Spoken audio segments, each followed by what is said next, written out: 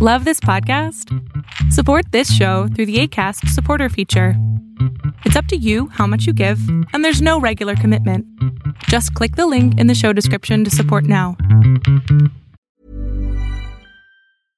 Hey, I'm Ryan Reynolds. At Mint Mobile, we like to do the opposite of what Big Wireless does. They charge you a lot, we charge you a little. So naturally, when they announced they'd be raising their prices due to inflation, we decided to deflate our prices due to not hating you.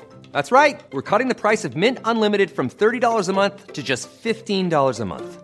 Give it a try at mintmobile.com/switch. $45 up front for 3 months plus taxes and fees. Promo rate for new customers for limited time. Unlimited more than 40 gigabytes per month. Slows full terms at mintmobile.com. Hey, I'm Ryan Reynolds. At Mint Mobile, we like to do the opposite of what Big Wireless does. They charge you a lot, we charge you a little. So naturally, when they announced they'd be raising their prices due to inflation, we decided to deflate our prices due to not hating you. That's right. We're cutting the price of Mint Unlimited from $30 a month to just $15 a month. Give it a try at mintmobile.com/switch. $45 up front for 3 months plus taxes and fees. Promo rate for new customers for limited time. Unlimited more than 40 gigabytes per month. Slows full terms at mintmobile.com. Fiction, science fiction, horror, fantasy, crime, LGBT, thriller. You have now entered the House of Mystery with your hosts, Eric Shapiro, David North Martino, John Copenhaver, and Al Warren. Heard on KCAA 106.5 FM Los Angeles, 102.3 FM Riverside, and 105.0 AM Palm Springs. And today we're being joined again by a friend of the show, Steven Singular. And today we're going to concentrate on his newest work. It's, I want to say, a historical fiction novel, In the Cards. And this is where a handful of people tried to stop voter meddling when it started and warned the nation and the media about what could possibly happen next. However, as the name implies, that wasn't in the cards, but something else was. Steven, welcome to the show. Well, thanks for having me back. Good to be here.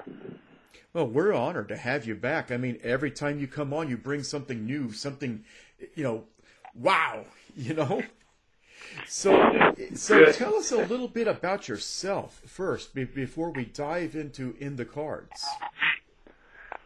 Well, I'm a journalist and author who lives in Denver. I've lived in Denver for about the past 35 years or so.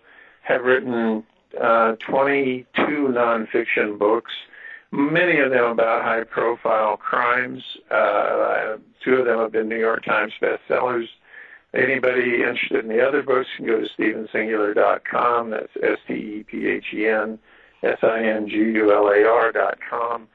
And this time around, with this new book, In the Cards, available on Amazon Kindle, I decided to combine some fiction, some factual research that I had done over many years with the fictional form of writing. And that opens up a few things. You can explore more characters in depth. You can use certain dramatic techniques that you really can't use in fiction. And so I put the two together, and it was kind of an experiment for me in writing. I wanted to talk about what I think is a really hidden, buried piece of American history, which was the 2000 election in Florida, and what may have really happened down there, which we never got any clarity on at all through our entire media circus that sort of surrounded that at the time. I was involved in investigating certain things at that time in the aftermath of that election, and I have long wanted to write about that. I wrote some things about it, sort of put it aside, did it again, put it aside, and then when Donald Trump was elected in November of 2016, I thought this is the time to really pick this up and go back into it and expand it from what it has been by using some of these fictional techniques or dramatizing it in certain ways. And when you do that, in a way, you have a chance to get more readers because you can throw in things like sex, you can throw in things like drugs, you can throw in things that get people maybe to turn the pages a little bit faster, which wasn't really a part of the nonfiction story. So I just decided to do something new at this ripe old age. Oh, well, you had me at sex, but did it also though? Sorry, Kevin, I just had to ask this question. Did it also allow you the freedom to come up with your own conclusions that you could promote as fiction in the book? Yes, to some degree. That's a really good question, and that's true. I could. I think that there's been this incredible focus with the Robert Mueller investigation of the Trump administration and that election on sort of what I consider to be the minutia of the case. In other words, did Jared Kushner go to a hotel and meet with a Russian, and what did they talk about? And I think, to me, that's all sort of obvious that the Trump people or whatever did interact with the Russians. We sort of know that from everything we know. But to me, the deeper question from all of that is what's happened to our election system. If anybody could manipulate it within the United States, which is one of the suggestions in this novel, in the cards, well, what about people outside the United States, given that most voting now is done through computerized systems?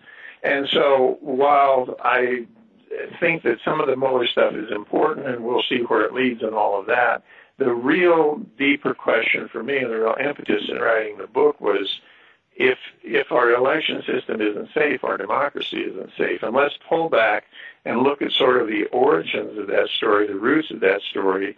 Where did this begin and how did we get here? How is it possible that every single poll that I saw, and probably you saw in the run-up to the 2016 election, was dead wrong?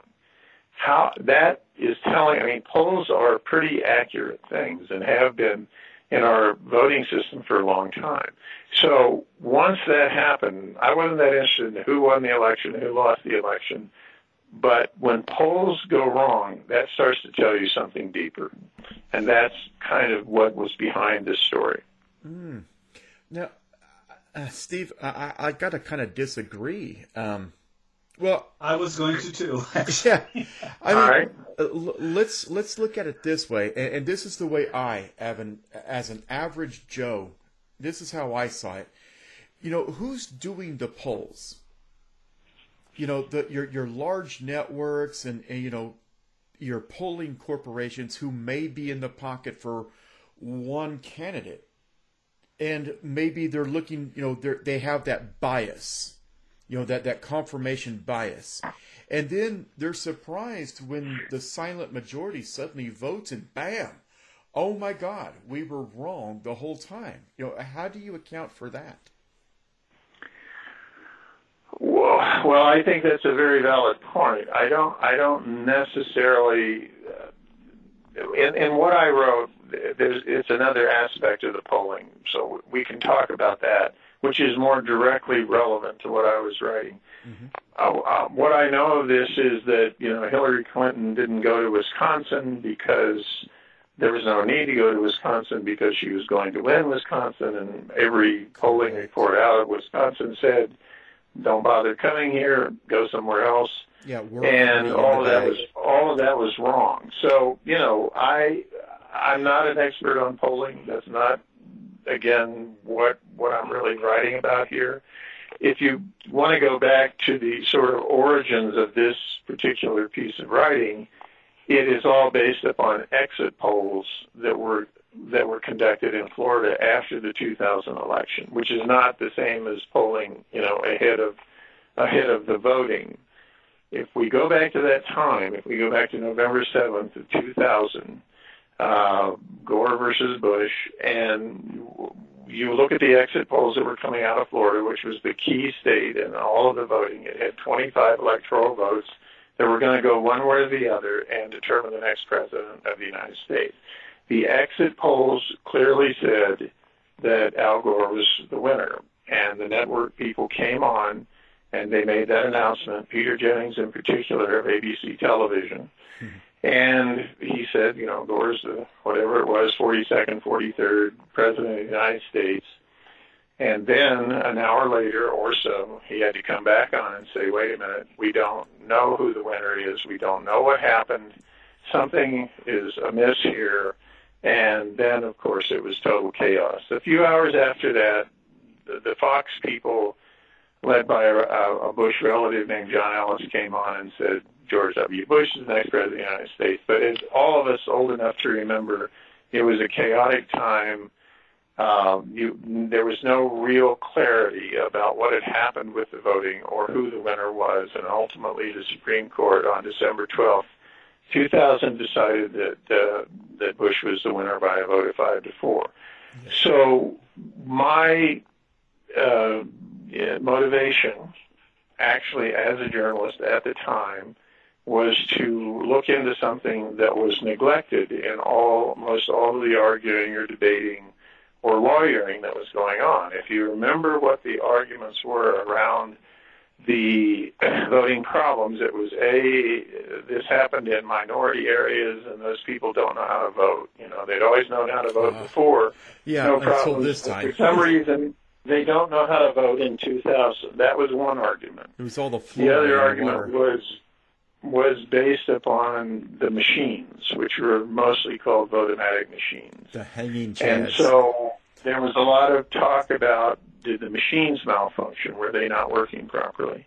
But what people weren't looking at were the cards themselves, the voter punch cards that were at the very heart of the conflict. We all remember the iconic images of the hanging chads on the cards and the people looking at them with bug eyes to see, was it punched out? Was it not punched out? Who did they vote for? Et cetera, et cetera. So that became the focus, sort of the neglected thing. What about the cards? Well, I was there. I was there. That was the starting place for all of this. Yeah, I was there during the election, and I did vote, and you did have to poke the hole in the card, and you sometimes, like with any kind of punch card, you had to do a pretty good job of it. And yeah, there was a lot of talk over the hanging chad thing. Also over the exit polls, because they were saying a lot of people may very well have voted the way they did and then lied about it in the exit poll because they were too embarrassed to say it or for some reason didn't want to do it, as they say they did with Trump in the last election. Yes, and let me amend that real quick, Rob. I mean, you make a really good point that I was getting ready to say. In the recent election, you had so many violent groups out there that if you were a Trump voter, you were likely to get your head clocked. So, as you walked out of an exit poll, and of course, you got a mic thrown in your face, well, who did you vote for? Hillary, because I fear violence. This was a great Dewey defeats Truman moment. I don't know. Yeah. Do you think that's the case? I mean, do you think that's what's made them lie about who they voted for? And how would that figure into your story? You're asking me? Yes, Steve, go ahead. Well, no, I mean, I see it in different terms because exit polling is not a public event. I mean, it's not something generally speaking, there aren't cameras and people watching that sort of thing. I mean, you might have a camera here or there across the United States, but it's largely a private matter. So would people lie about it? That's possible, but I don't think that's what happened in Florida. I mean, the whole thrust of the book was to go look at the cards and where did they come from and how were they made and is that process open to manipulation, and if it was, how would that work? And so the journalist in the story, which is not myself, but a sort of compilation of people, which is often true in fiction, sort of undertakes that investigative journey, to look at the thing that's not really being looked at. He stumbles into it because he knows somebody who's an engineer who lives in Florida and who invites him down. I mean, he has no overriding interest in the subject. The election's over. He's just watching it on television like everybody else. And this engineer says, why don't you come down here, because I'm an engineer. I know how things are manufactured. I know how things are made. And he, very reluctantly says, okay, I'll take a look. He goes down. They're able to actually get a hold of some of the cards, not the cards that were used and voted on in the election per se, but cards from the same manufacturing batch that came out of exactly the same time and place. And so some preliminary tests are run on those cards, and certain things begin to be uncovered. And Jimmy, who's the protagonist of the story, quickly decides that this is way too big of a thing for him. I mean, there are parallels here. He's always kind of looking over his shoulder at the Watergate scandal. He's old enough to know about it and have been sort of shaped by it as a journalist. And he's often thought, I'd like to do something, big like that. Most journalists, if you scratch the surface, they would tell you the same thing. Of course, they'd like to be involved in a big story. But he has just stumbled into this. He didn't go looking for it, but it sort of came to him and found him. And now he feels like he needs some institutional journalistic support, which was the key thing behind Watergate. For those who may not remember or not old enough to remember, but it wasn't two journalists who did Watergate as we sort of think of Woodward and Bernstein. It was the institution of the Washington Post standing behind them when things got tough that really saw it through to the end.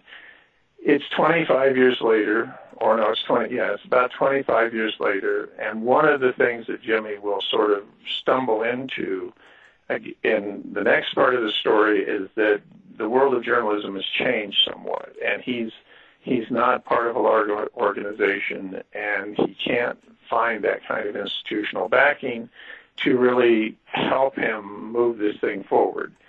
He goes to a network. Astute readers will sort of be able to look through this and see who maybe I'm talking about in the book and get some support. And there's this feeling that maybe they can actually get to the bottom of this. They can figure out what happened, and it can have an impact, because if the voting system can be manipulated, we need to know about that. That's something that's in the public interest. And the whole sort of drama of the novel, and this is dramatized, just so you understand, is that the network sort of does a push-pull dance with him. Yeah, we're going to do the story. We're not going to do the story. We need more information.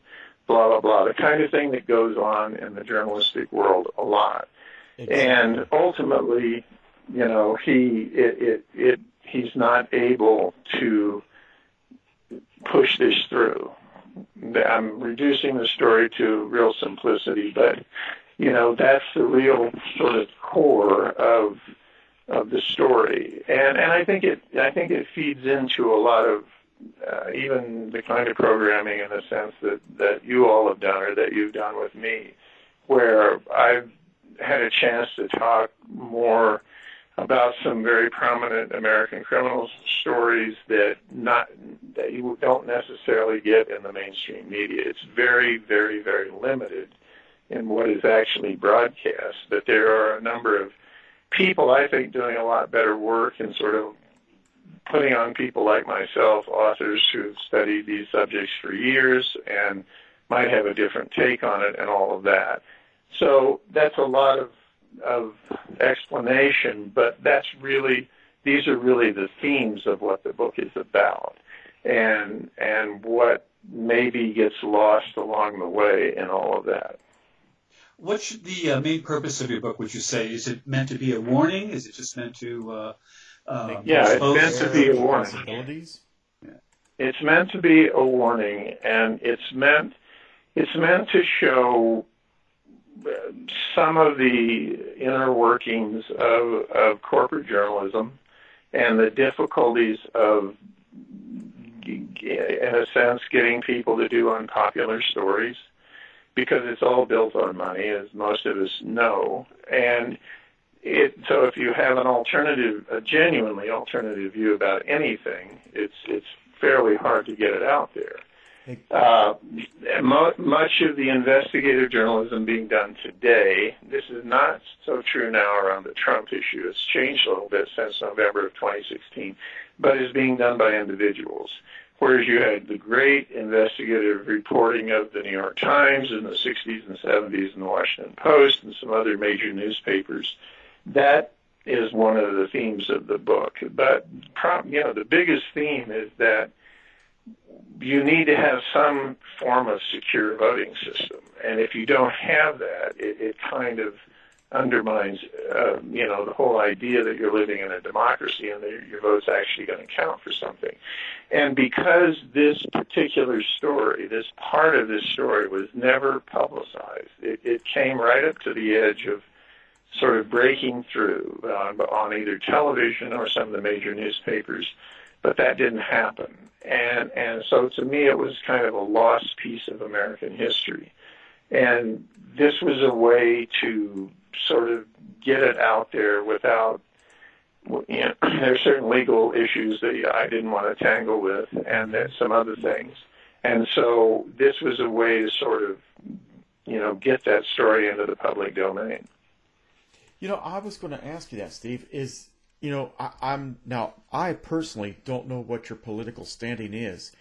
However, I was going to ask, is this a way for you to kind of make people aware of where you are under the auspices of fiction, to make people really think, have our last elections really been fair?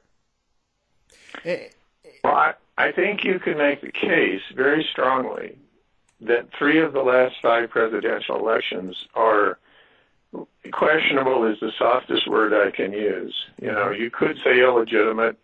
That's going a few steps further, but if you look at 2000, if you take one county in Florida, which was, let's say, Broward County, heavily Democratic, there were 6,600 ballots thrown out because of what are called undervotes, which meant that for some reason, and you can read the book to understand this better, the chads were punched out and then they went back in their holes. And so it looks as if the voter didn't vote for anybody. That's called an undervote. There were other examples where a number of chads came out, and so you can't interpret that either. That's called an overvote. So if we just isolate one aspect of the undervotes in Broward County in November 2000, that's 6,600 votes that were tossed aside. There were lots of other votes tossed aside, more in Miami-Dade, which is more heavily minority, and that's another part of the book. But, George Bush ended up winning by 274 votes when the counting was stopped by the Supreme Court. So you can bend the numbers as you want, but 3 times the numbers of cards were thrown out in the minority districts in Miami-Dade. This is the reporting of the Miami Herald. This is not me. Than in the other areas of the state. That translates into tens of thousands of votes that didn't count. So you have that election. Then in 2004, you go to Ohio, which was the key state. John Kerry was ahead going into Ohio until about 11 p.m. The system went down. By now, most voting in the United States was being done through computers, electronic voting. When the system came back up, he was behind. Nobody knew exactly what happened, but Bush ended up winning Ohio, and that's that. So I wasn't writing it as a partisan. I was, and then you have 2016, with whatever happened with all of that. Mm-hmm. So that's 3 out of the last 5. But let me ask you one thing. It's not new that there's been corrupt elections. That one reason the secret ballot was introduced was because people would stand there and look over your shoulder and make sure you voted for who they wanted you to vote for. You lost your job or you'd get beaten up. This was common in New York City around the turn of the century, that sort of thing. So do you think it's fundamentally different now, more dangerous than it has been?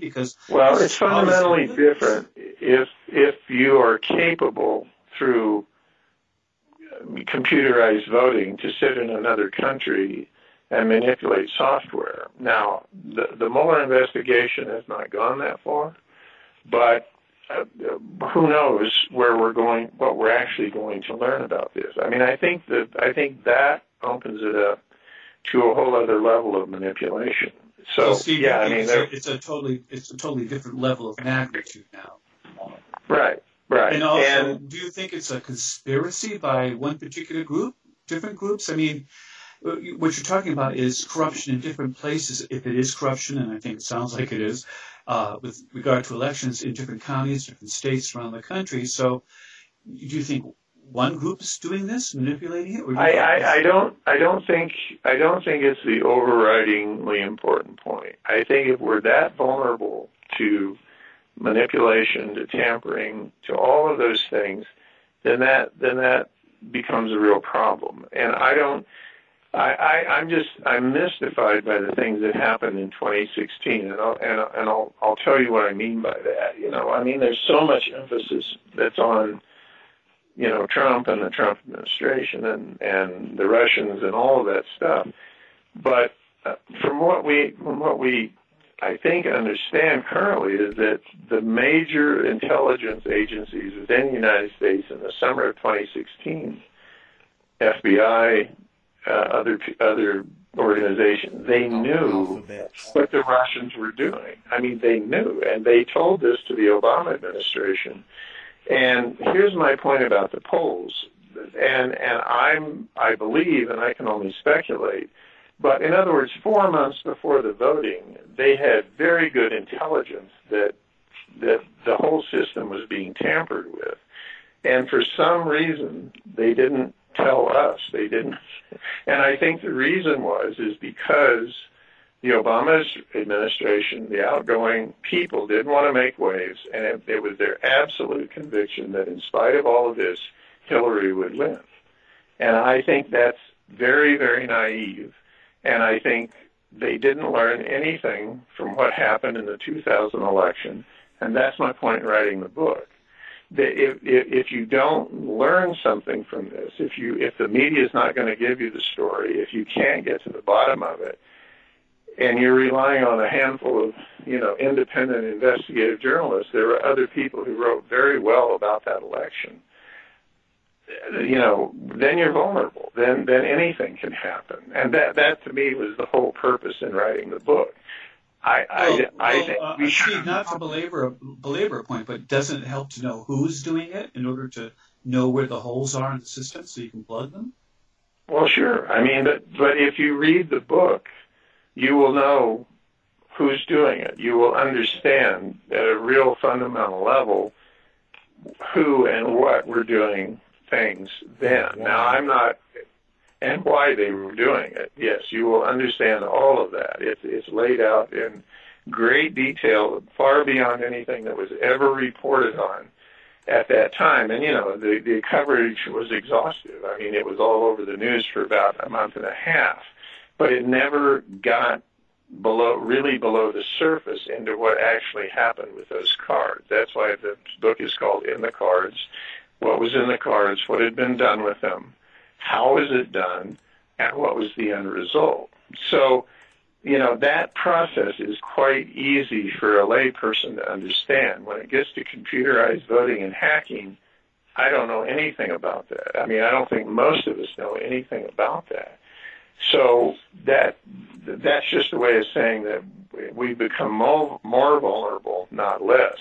And again, I'm a writer. You know, I'm trying to get people to think. I'm trying to get sort of past the headline news. Yeah. You know, Trump said this today in the White House, and everybody's mad about it. I'm not.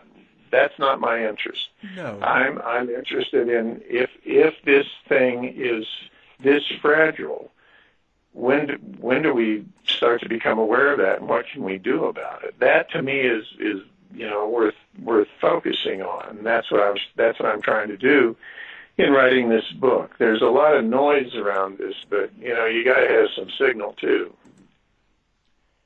Well, I mean, so you think we're more vulnerable switching to the computer system, and yet it was the hanging Chad sort of thing that was such a big deal in that one election. I mean, I don't know. I mean, for me, in my background, I've always seen that there's been political corruption with elections. It seems dead people voting in some cases, Yes. not many, but and so, it seems like. Say hello to a new era of mental health care. Cerebral is here to help you achieve your mental wellness goals with professional therapy and medication management support. 100% online. You'll experience the all-new Cerebral Way, an innovative approach to mental wellness designed around you. You'll get a personalized treatment plan from a therapist, prescriber, or both in a safe and judgment-free space.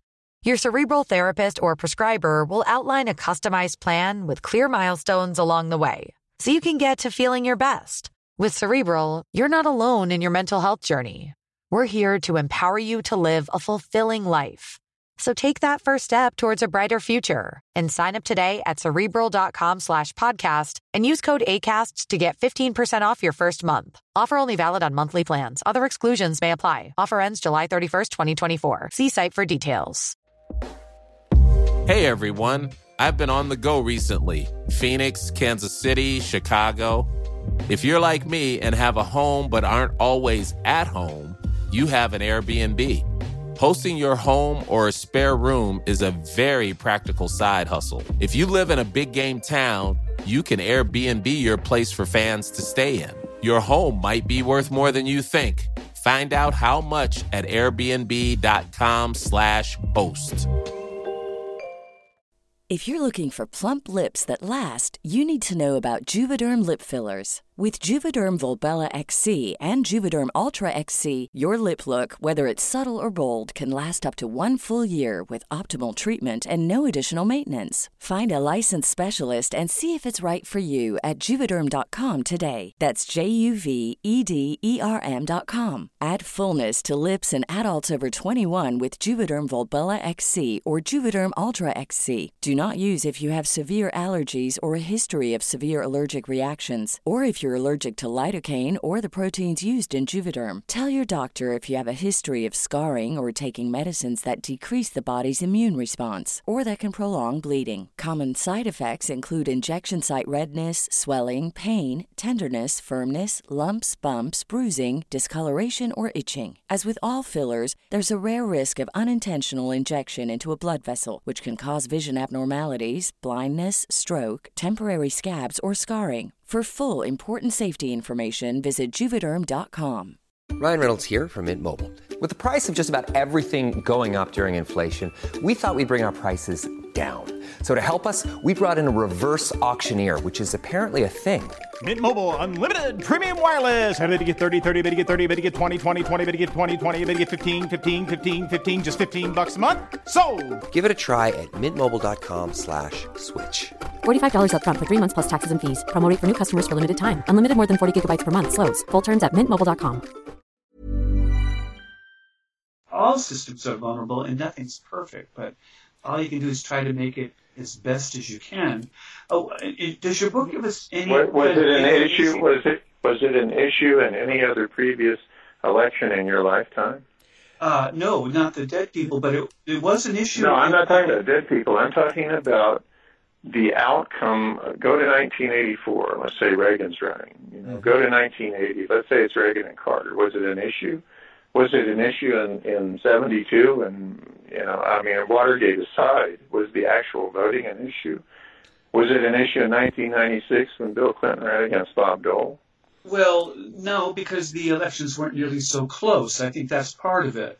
But what I wanted to know was, in your book, did your characters come up with any sort of conclusion as to how the system might be improved, or any kind of safeguards that would make natural sense? That's not really what the book is about. When you write books like this about which are effectively sort of about criminal situations but of a different nature than someone murdering somebody, you're really writing a cautionary tale. You're really, I can't personally fix America's voting system, but I can, I think, through writing like this, tell people some things about it that they don't know. One of the American weaknesses, I think, is naivety and a kind of enforced innocence. That can't happen here. That can't happen to us. We're protected from that sort of thing. That's what you always hear when, there's another school shooting. Well, that couldn't happen here, but it did, and over and over again. And if you might come away from the protagonist of the novel, it loses his naivety in the course of the book. He thinks if you have the right facts at the right time, get them to the right people in the right way, you're going to have a good outcome.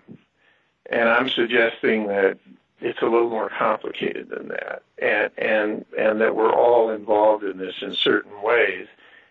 And all you can do as a writer is try and sort of raise that awareness. I mean, it's not my job to provide solutions. It is a cautionary tale, and they are terribly important. And being a sci-fi writer, I write those too in the form of dystopias, what can go wrong and what the end results can be. Mm-hmm. And often I don't add what one can do about it, but actually cautionary tales in themselves are a way of avoiding a particular future, I think, don't you? Yes, yeah. I mean, that's like the most I felt, I could do was to try to show a little piece of history that got buried, and there are consequences for that. There are very real consequences for not having clarity around an event like that. And you think that part of the problem, Steve, is that people are sort of provincial. They just don't think that this sort of thing is possible in the American system. Is that? Oh no, no. I mean, well, as an American voter, I don't mean to jump in here, but I got to jump in here. We know absolutely at this point, given the last few elections, we know that it's absolutely possible, but I don't think that we know what to do about it. We know that the system is corrupt, but we feel that it's beyond us to actually fix it. Like I was going to add in a little bit ago, we know that the dead voted. We know. But why hasn't anything been done about that? Well, actually, from what I've read, election results, there's been very little in the form of fake voting and that sort of thing, that it's so minuscule as not to be important. Steve, what do you say about that? Well, I think you can make a case that we don't really know what happened in the 2016 election, and we don't know. So to me, that's a fairly important thing. I mean, you talk about naivety and all of that. Explain to me why the highest intelligence agency in the United States would not bother to tell us what was going on in the summer of 2016. I mean, this is absolutely documented. Last week's New Yorker magazine, March 12, 2018, an exhaustive article by a woman named Jane Mayer, probably 15,000 words long, documents it piece by piece, blow by blow, how this got to the FBI, what they decided to do with it, how it went to the White House.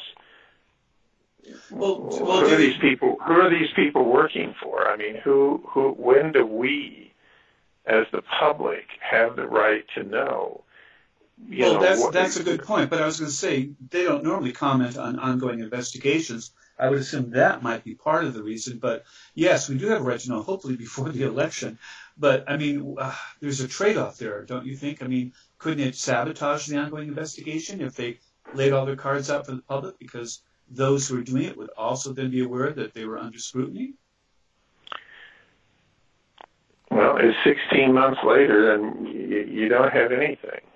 It's 16 months, I think it is now. Wouldn't that be right? March 20th or whatever it was, March 8th. Close. Yeah, 20 months. Well, we don't. What do we know now? I'm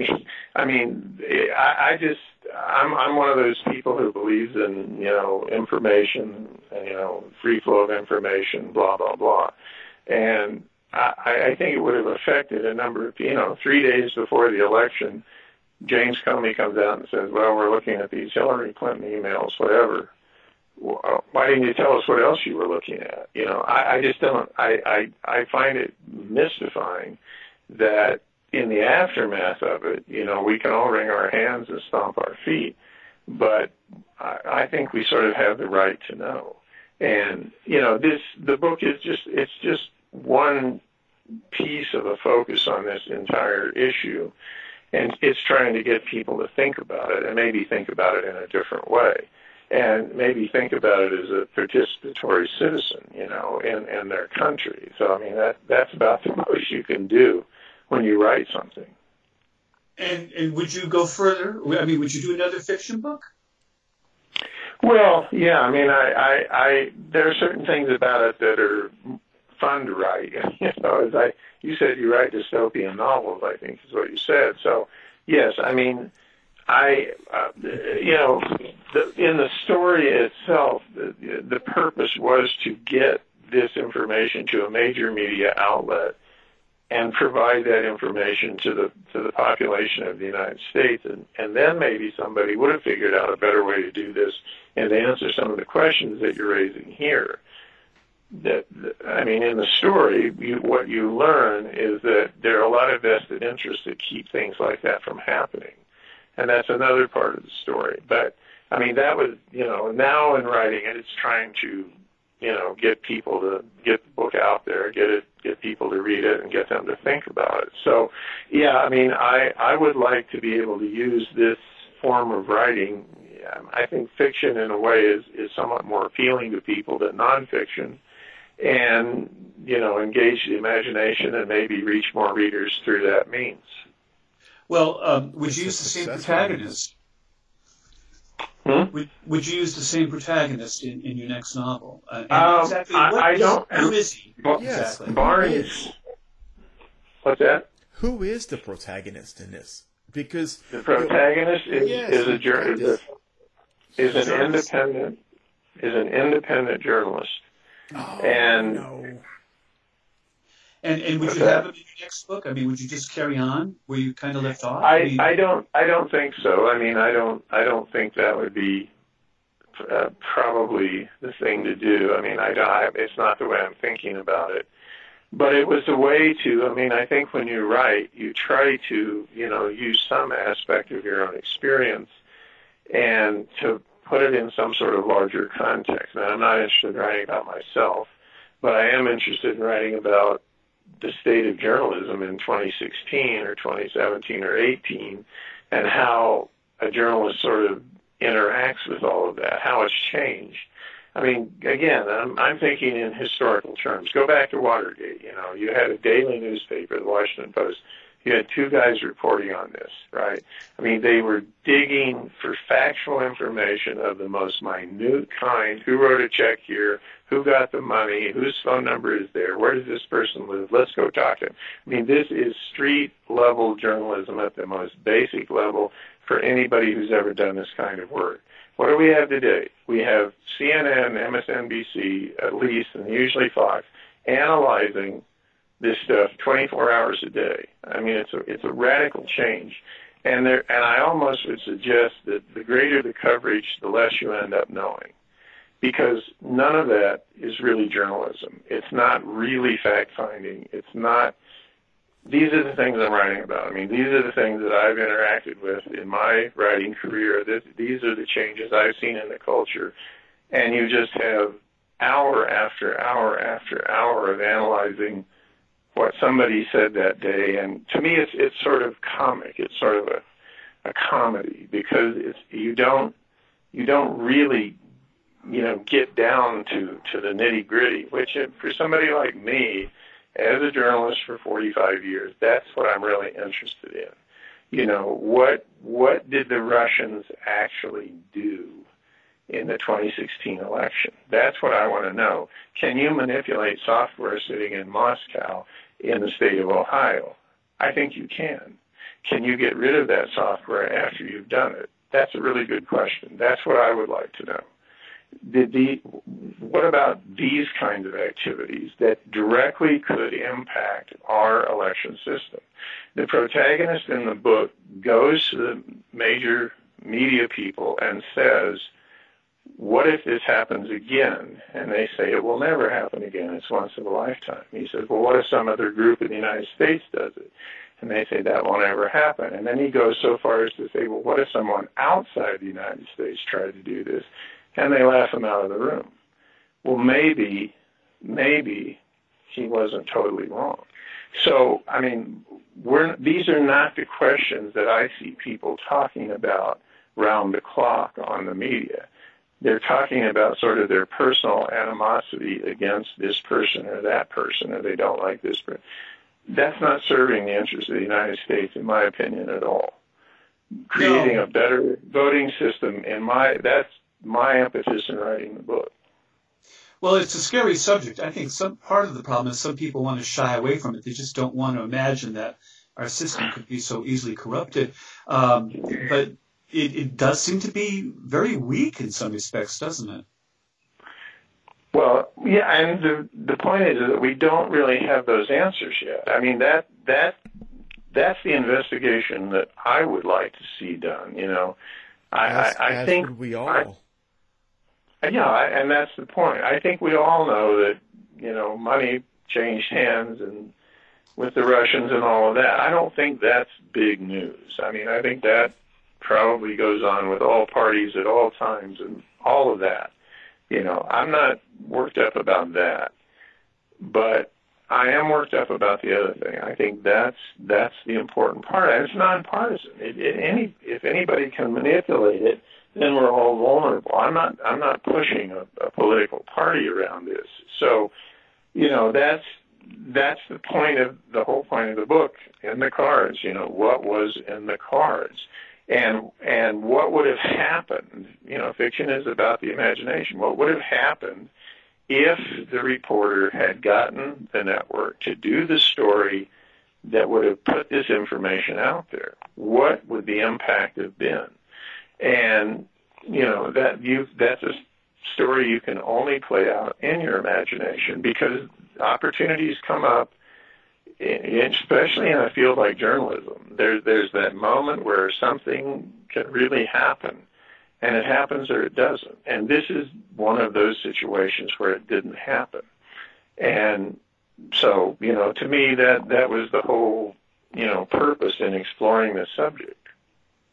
Well, I know that you're not trying to tell people what they can do to make the system safer, but how about extrapolating for us? Do you see democracy, not just here but abroad and around the world, as in extreme danger, and it's getting more dangerous for it? Or do you see us at some point maybe ponying up and coming to some kind of rallying to stop this sort of thing? What do you think? Well, I think that there's an impetus. Again, the more that we sort of know about it, you know, the better decisions we can make. Again, that's the purpose in writing about this. But I think the 2016 election, regardless of how you feel about it, has been kind of a wake-up call on all kinds of levels. And I think in a general sense that's good. It's interesting that we're seeing all these sort of ground movements kind of rise up, whether it's the kids who are out of school marching today about gun violence, or Me Too, or all of those things. I mean, they're all, and what do they all really add up to? They all add up to one thing, and that is, I'm a member of this society. You know, my participation should count, but nobody's going to do a damn thing for me if I don't do it for myself, if I don't become educated, if I don't, you know, take a stand, if I don't do something as a form of active participation. That's what every single one of these things is about. Am I a victim or am I a participant? You know, and finally you have a bunch of kids say, hey, I'm the one getting shot. Maybe I ought to do something about this. And this is the same thing. I'm the one voting, regardless of who you're voting for. And I have the right for my vote to count if I'm going to participate. And, you know, that's a long, complicated, difficult process that, as you both say, is full of holes. It's never been perfect. But there's no election in my lifetime resembling anything like up until 2000. Nor mine. Where it goes totally haywire. And all I'm saying to you here is we have the right to know more about what happened. and just moving on and saying, well, it doesn't really matter. I mean, the journalist in the story goes from one network to another, one newspaper to another, one magazine to another. This is a few months after the election. They all say the same thing. It's a dead story, Jimmy. Nobody cares. Yes. It's done. It's over. I am a firm believer. I'm a firm believer in what you just said, Steve. Nothing to see here. Go back to sleep. Go back to sleep. But don't you think that might be the public too? I mean, the public seems to have an incredibly short attention span. No, that's true. Just wore out. Well, no, it's true. Now, I mean, but... go ahead, Steve. No, it's true. I mean, all of these things, they're not mutually exclusive. You know, they're all true. Yes, the public has been asleep. Journalism has been asleep. I mean, the whole culture has sort of been asleep for however long a period of time you want to name it. And all of these things are wake-up calls. They're all like, hey, I'm not powerless. You know, I can stand up and use my voice. I may be 15 years old, but I can speak out, and somebody's going to pay attention. That's the whole point in writing the book and trying to get it out there. We gloss this over, and the world of journalism, the world I'm a part of, is guilty as sin. You know, it starts there. And maybe, you know, we needed to learn something from that. So, you know, and in addition to all of the things that we're talking about, which are important issues, the book is I think, based upon some of the feedback, I mean, I think it's a sort of an entertaining read. So it's not this dry, dull, let's debate the election system. There are characters, there's, you know, romance, there's sex, there's all of that stuff. And I mean, I tried to make it very readable so that someone would want to actually go through a book with these important issues in it. And that's something you can do in fiction. So I hope that people pick it up, that it would also be an enjoyable read in addition to maybe learning something from it. Well, Steve, without ruining the end of the book, can you give us kind of a glimpse? How does this end? How does this end for your main character? Well, you know, many great stories, great books, plays, or whatever, they're usually about one thing, or they're often about one thing, and that's sort of the individual going against society. You know, in whatever way, shape, or form, there's, you know, that individual comes up against something that's too big of an obstacle to get through, or they do get through it, or whatever. But that's a standard storytelling thing. This character cannot get through. He can't break sort of through the wall of silence, and it ends up costing him very dearly personally. And, you know, there are journalistic stories like this where people try to do something that's maybe bigger than they can do, and they end up self-destructing or whatever. This story has some of those elements, but then a lot of time passes, basically from, in real time, from like 2004, basically to the present. And things start to change, and some of what he was saying and looking into and doing have now become much more feasible things in the world of journalism and even in the public. And if you've ever been ahead of the curve on anything, anything at all, you've had some sort of experience like that. People don't want to listen. They don't want to pay attention. The problem hasn't gotten big enough for them to look at. And then at some point it actually does, and people start to pay attention, and change starts to happen. And this is that kind of story. And the end of it is pretty positive because, you know, people are starting to ask the right questions and take action and recognize their own sort of role in the world that they're living in. So I think, in one sense, it's sort of tragic, not totally tragic, but somewhat. And on the other hand, it's very hopeful. So again, I think it's a good story apart from, you know, whatever else you might get out of it. Well, how can people buy this book. I mean, from what we've talked about today, this is an extremely important book given today's, I don't want to say society, but I mean, everything in the news is talking about what you wrote about. That's why I wrote it. As I said, I started writing it in 2001, and I put it aside. Your timing was perfect.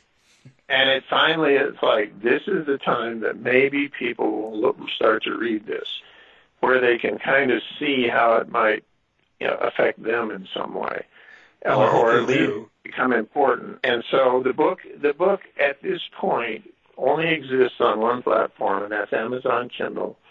$4.99. It's not expensive, but that's the platform it's on. I may go ahead and publish it in actual softcover form at some point. This book has just come out in the last 3 or 4 weeks. It's just the beginning of this. It's my creation, in terms of both writing it and publishing it. And I would hope that people would give it a chance. I mean, it's like a lot of writing. If you're writers, you understand. If people start to read it, they start to engage with it in a whole different way. We're talking about it abstractly, but this is a story with a lot of emotion in it, a lot of feeling in it, and I would hope a lot of thinking in it. So, if you give it a chance, I think you'll see what I was trying to do here. So Amazon Kindle, it's called In the Cards by Steven Singular, $4.99. I think it's a pretty good deal. Very affordable. And let me say this, and I'm not kissing butt because we have nothing to gain by this. I mean, this interview in the last, and I'm looking at the timer, in the last 50 minutes has made so much more sense than 16 years worth of news stories about election tampering and Russian collusion and what have you. Stephen, this has made so much more sense to us. Well, that's great. That's why, I reached out to Al. Al has, again, I'm making a bigger point here. Al and the House of Mystery and a few other outlets have provided the opportunities and the platforms for people who aren't necessarily working in the mainstream to have a real chance to talk about what they consider to be important subjects and issues and books, and going below the surface and getting beyond, some CNN talking head saying, this is what happened today. That there are bigger issues in play here. There are bigger things in play, and we're all a part of it, regardless of what we believe, who we voted for, or the rest of it. Finding that common ground, finding that common sense common ground is what we should be doing as Americans. And this is my little effort in that direction. So I really appreciate the opportunity to talk about it. You guys have asked really good questions I haven't been asked before for the most part. And then, I have to think more about it. I have to see what I really, believe about all this. So to me, that's a great, that's what I want to see the media do. I don't want to see the thing rehashed for the 5,000th time that day. I want to get beyond that. And so I appreciate the work you're doing. Well, I, for one, would like to see you do it in print because that would expand your audience. And, a lot of people like those print books. And it also gets to libraries and things that way as well. And your book does make people think. And I think that's mostly what we have to get people doing is start thinking again. Start, instead of reacting, acting. Yes. And to do that, they have to be informed, Absolutely. Yes, you're right. Wake up. Yeah. Take the red pill. Please wake up. Yeah, it's a wake-up call. That's right. That's right. Well, everybody, we've been joined by Steven Singular, and the book that we've been talking about, if you haven't been paying attention, is In the Cards. And, long before the Robert Mueller investigation, we believe, or Stephen believes, that the Russians may have possibly hacked the 2016 presidential election. But this goes way back. What really sent the 2000 election in Florida into chaos? And how did that change the course of history while setting the stage for everything that is happening in the news today? Well, you're going to have to get the book to find out. And Stephen, how can people reach you if they want to contact you personally? Yes, thank you. That's StephenSingular.com. Let me spell it. Most people misspell my first name. Stephen, S-T-E-P-H-E-N, Singular, S-I-N-G-U-L-A-R, StephenSingular.com, the website. All the books are there. I'd love to hear from people. Agree, disagree, none of that matters. Just the interaction is what's important. The thinking is what's important, critical thinking. So, you can hit me on that, and that would be great. Such a sensitive topic nowadays, isn't it? It is, but it's one that needs to be said, don't you think? I mean, I do. People Absolutely. have got questions. We've gotten over Watergate. We just don't think it's a big deal anymore. And then something like this happens, and it takes someone like Stephen to do a wake-up call. Otherwise, people just don't buy, it seems like. Absolutely. Well, I guess, Rob, today we're taking the red pill. Yeah. Double dose. Well, Stephen, thank you. Thank you so much, Stephen, for being on the show with us today. And I hope to have you back again very, very soon. All right. Well, thank you very much for having me. I really enjoyed it, too. All right. To find out more about our show, guests, or listen to a previous show, visit our website at www.somethingweirdmedia.com.